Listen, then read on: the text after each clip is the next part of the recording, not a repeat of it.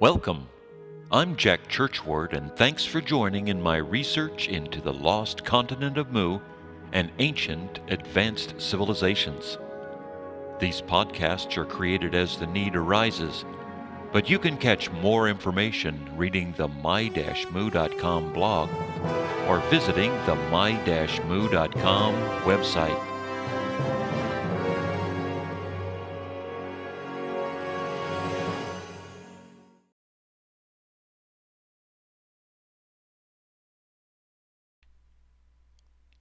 This is my-mu.com podcast number 34, asking the question, what is the difference between Lemuria and Mu? One of the reasons I have been conducting research into the lost continent of Mu is because my great-grandfather James wrote a series of books on the subject in the 1920s and 30s. His books are still in print and widely referenced, even after more than 80 years. Any judgment as to the veracity of any of the theories mentioned in this podcast are left to the viewer. One of the many questions I've been asked is, what is the difference between Lemuria and Mu? At first, I didn't know the answer other than to say James called it Mu and never mentioned Lemuria. However, upon further reading, I realized it is not such an easy answer. I have found two authors that proclaim that Lemuria and Mu are the same thing. So maybe there is a link, but then again, maybe not. Starting with the theories of a lost continent named Lemuria, the scientific theories set forth in the late 19th century were created to explain the wide distribution of fossils. Since similar fossils had been discovered on different sides of open seas, it was postulated that an ancient continent once existed to allow these creatures to travel from one place to another, but it has since sunk.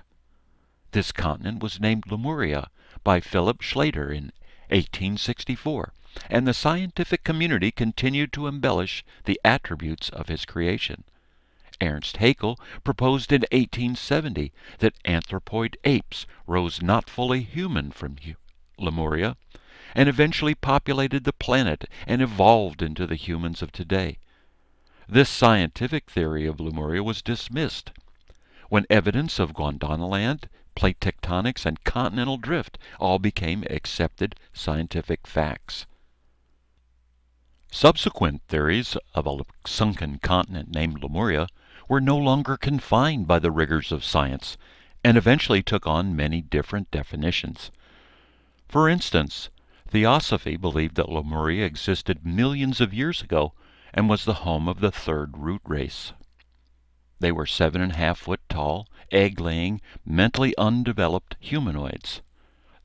The gods saw that they were engaging in bestiality and sunk Lemuria millions of years ago.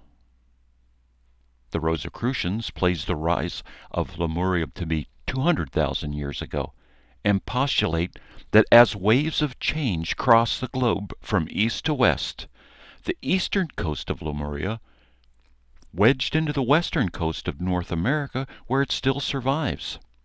Also surviving are some of the enhanced humans with paranormal powers that once populated Lemuria under Mount Shasta in western California. The Indian Ocean continent of Kumari Kandam was sunk at the end of the last ice age with the rising sea levels and had reached the height of human achievement 50,000 years ago. One category of Lemurian theories is evoked through the interaction with non-corporeal entities, beings from other planets, or dolphins. My research has not undertaken their study.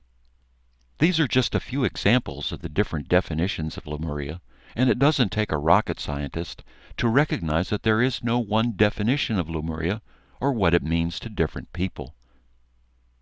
On the other hand, the theory of Mu as a Pacific Ocean continent was proposed by my great-grandfather James Churchward.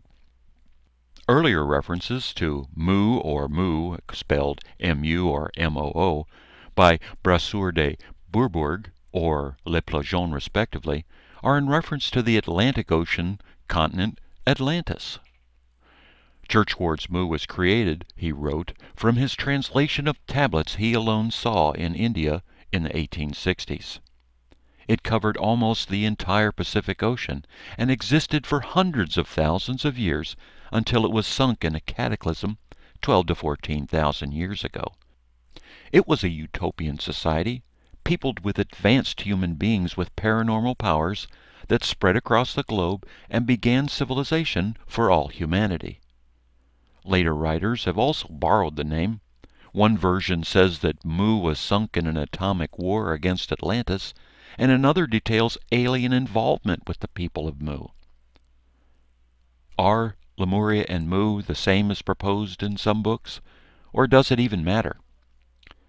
Examining the question from the purest viewpoint, they are not the same. On the other hand, a sunken continent discussion over a few beers, and they could easily be the same. The bottom line is that each of us have our own concept of these lost lands and have to answer the question for themselves. Thanks for listening, and have a great day. Thanks for watching. My Mu signifies that this is my research into the lost continent of Mu and theories of ancient advanced civilizations. These podcasts are created on an as-needed basis, but you can catch more information reading the my-mu.com blog or visiting the my-mu.com website. Thanks for joining me on this voyage of discovery.